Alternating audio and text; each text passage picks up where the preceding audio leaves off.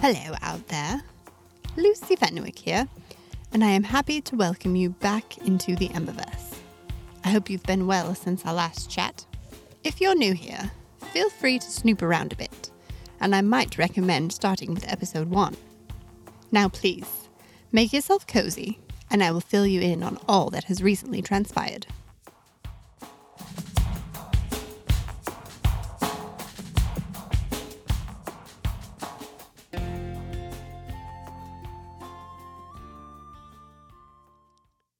There is much to catch you up on since we last spoke. After visiting the traders' market, I spent a couple of days recuperating from the lost sleep and trying to sort out what my mind was trying to tell me from the repeated dreams. The former was successful, with several nights now with no dreams of any kind. The latter was not successful. I still have no idea what the dream was about, but with some distance, and good sleep, between me and it doesn't seem nearly as menacing as it did at the time I shared it with you. When I planned to venture out into the city once again, I decided to try contacting Rafa ahead of time. Since I still didn't know where he stays or how he keeps tabs on my comings and goings, I was stumped for a time on how to do it. Then I remembered the stylus and paper he sent me a while back. I had put them away in a drawer of the desk in my room, so as to not lose them, as I wasn't really sure at the time what I was supposed to do with them. So I pulled them out and sat down at the desk, where I sit right now, actually, but when I went to write something, I wasn't sure how to go about it. I wasn't even sure if it'd work any longer. My magic had shown me the pen in its schematic form, but it hadn't shown me the magic that made the pen talk to the paper on the other end. Or maybe I hadn't looked for it. I studied the pen again, this time setting it on top of the paper and looking at them as a unit. I wondered how it worked, and my magic came into view. Yellow lines appearing in mid-air, only visible to me. Once again, I saw the pen in its exploded view, showing me its mechanics. I changed the question in my mind to wondering if there was magic between the pen and the paper. Sure enough, a hazy, sparkling thread came into view between the pen and the paper. It was clear to me that this signified magic was present, and not mechanics. I broadened my view, still wondering about the magic, and another hazy, sparkling thread flowed out of the pen and into the open air between me and the window. So the pen was magically connected to something else, presumably another set of pen and paper in Rafa's possession. I turned the pen in my fingers. Would this magic thread lead me to Rafa? Or at least to the other set? What would he think if I showed up on his doorstep? Would it even work? I had to try. So I changed quickly out of my skirt and into my slim-fitting black pants once more, laced my boots, and grabbed the pen and paper. Once in the street, I had to focus harder to see the wispy yellow thread of magic in the daylight. It pointed me in the direction Rafa had wandered off on the night we had drinks, so that was encouraging. All I had to do was keep hold of the pen and paper in one hand, as discreetly as I could, and keep my question in my mind. Where does the magic come from? A surprisingly short distance away, the thread changed direction, and I found myself staring at a small alleyway. To my right, the buildings were clearly made up of homes, but much more permanent than the single room I rent from Madame de Free. The left side looked to be the back side of the shops that faced the street I'd passed a moment before. Suddenly nervous, I entered the alleyway slowly. The thread of magic was brighter now, in the shadow of the buildings, and easier to follow. Or maybe it was brighter because I was getting closer. I tried to look like I knew what I was doing, so as to not raise suspicion. But the fact that no one else was out and about was probably my only saving grace. 4 homes in, on the right-hand side of the alleyway, the thread, once again, changed direction. Now pointing to my right, and up. My gaze followed its line, as I wondered how I was going to get inside the building, let alone get up to the 2nd or 3rd floor. I didn't have to wonder long, though, as when my gaze made it to the balcony of the 3rd story, there stood Rafa. He leaned against the rail with a look of mild amusement on his face. The yellow of my magic glimmered at the edge of my vision, and I turned to see what it was showing me. A single brick, about shoulder height, was lit up with a ball of yellow. When I focused on it, lines formed, showing me that this brick worked as a switch that would lower a set of stairs leading me to the balcony Rafa stood on. So I pushed in on it. The brick gave way under my press to the depth of the first joint of my finger, with a light grating sound. And sure enough, a metal staircase loosed itself from the lower side of the balcony Rafa stood on.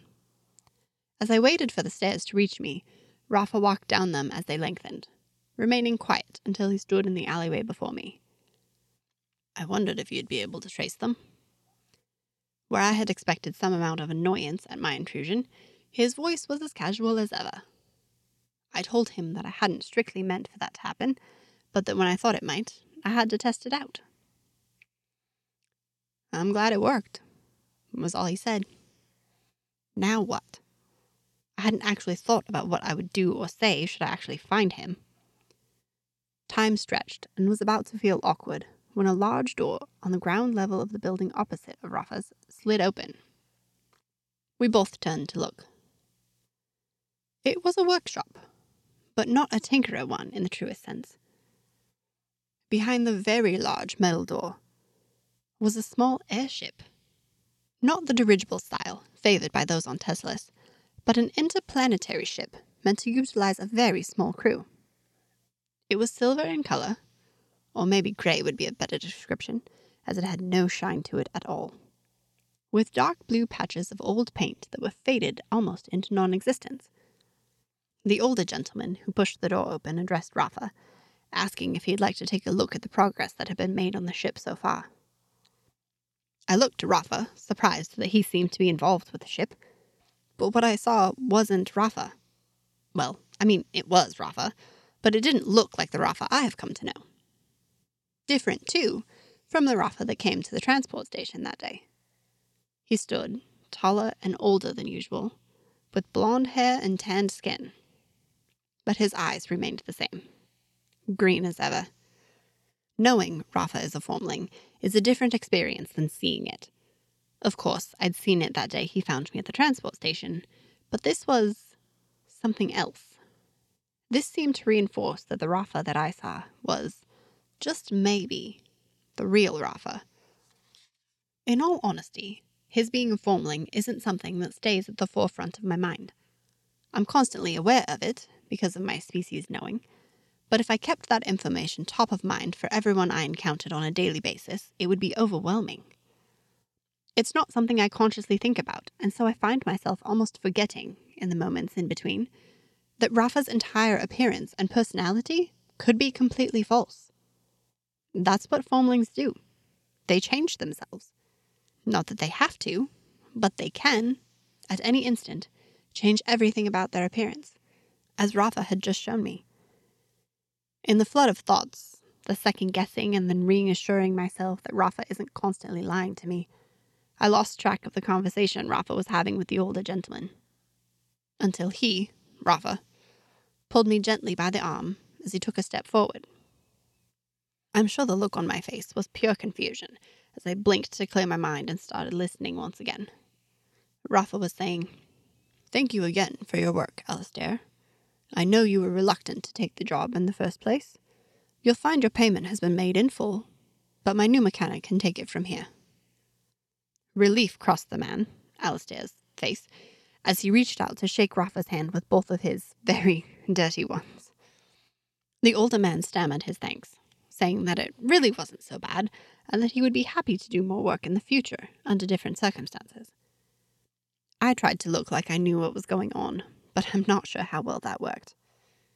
The man, though, didn't pay any attention to me. Alistair thanked Rafa one last time and wiped his brow with a greasy rag that left a black smudge in its wake. Neither of us said anything as he turned and headed down the alleyway in the same direction I had come from. I turned back to Rafa, ready to see my Rafa once again. I wasn't disappointed. I could tell from the look he gave me. He was waiting for me to start asking questions. So far, at least, he has never seemed too bothered by them. Saved by the interruption, The awkwardness that had lingered at my unannounced presence in the alleyway was gone now, and I found myself with several things to talk about. The thing that drew the most of my attention was the ship, and I said so. I couldn't help but walk toward it. Our home had always been kept very sterile and free of things that a tinkerer child could, tinker with.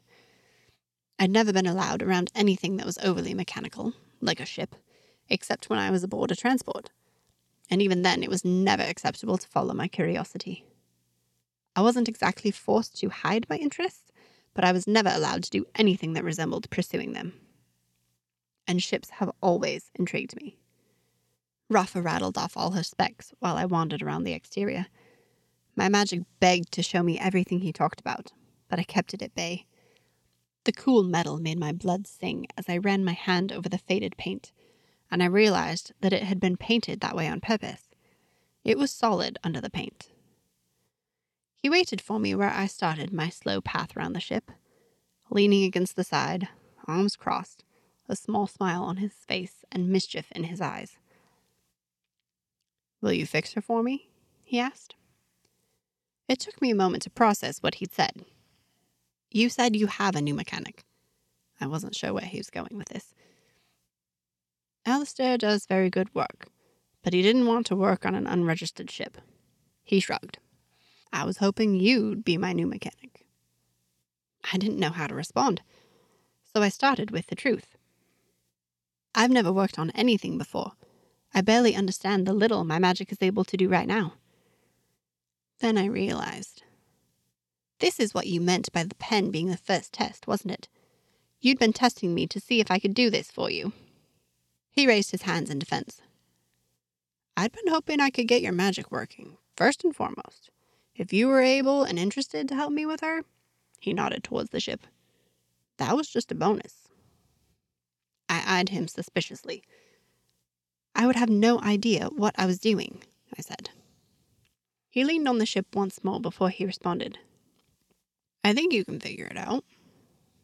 And," he took a long breath, "your father pays me a ridiculous amount to keep an eye on you. I feel like you should have some of it. You've been looking for a job, and I need a job done. This could help both of us out."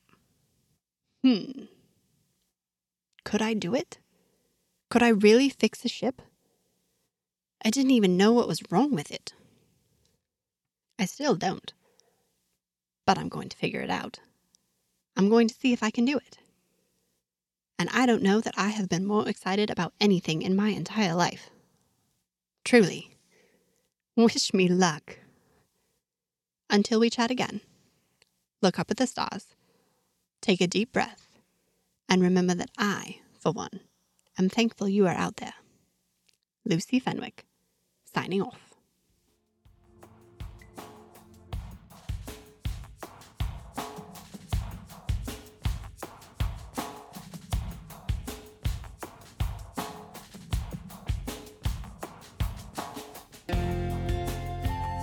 Thank you so much for listening. I'm Stephanie Dawn, author and voice of Into the Emberverse. If you enjoyed today's installment, please consider buying Lucy a cup of coffee through Ko-fi. Link in the show notes below or at intotheemberverse.com. Every cup helps Lucy pay for her room at Madame Dufries and also keeps her adventures advertisement-free. New episodes of Into the Emberverse release every other Wednesday, so make sure you hit that follow button and they'll be saved for you. If you were intrigued by what you heard today, please share this episode on social media. Every share is like a little hug and is appreciated more than you realize. For more of Lucy and other Emberverse stories, you can find all of our socials in the show notes below. Until we chat again, take care of one another.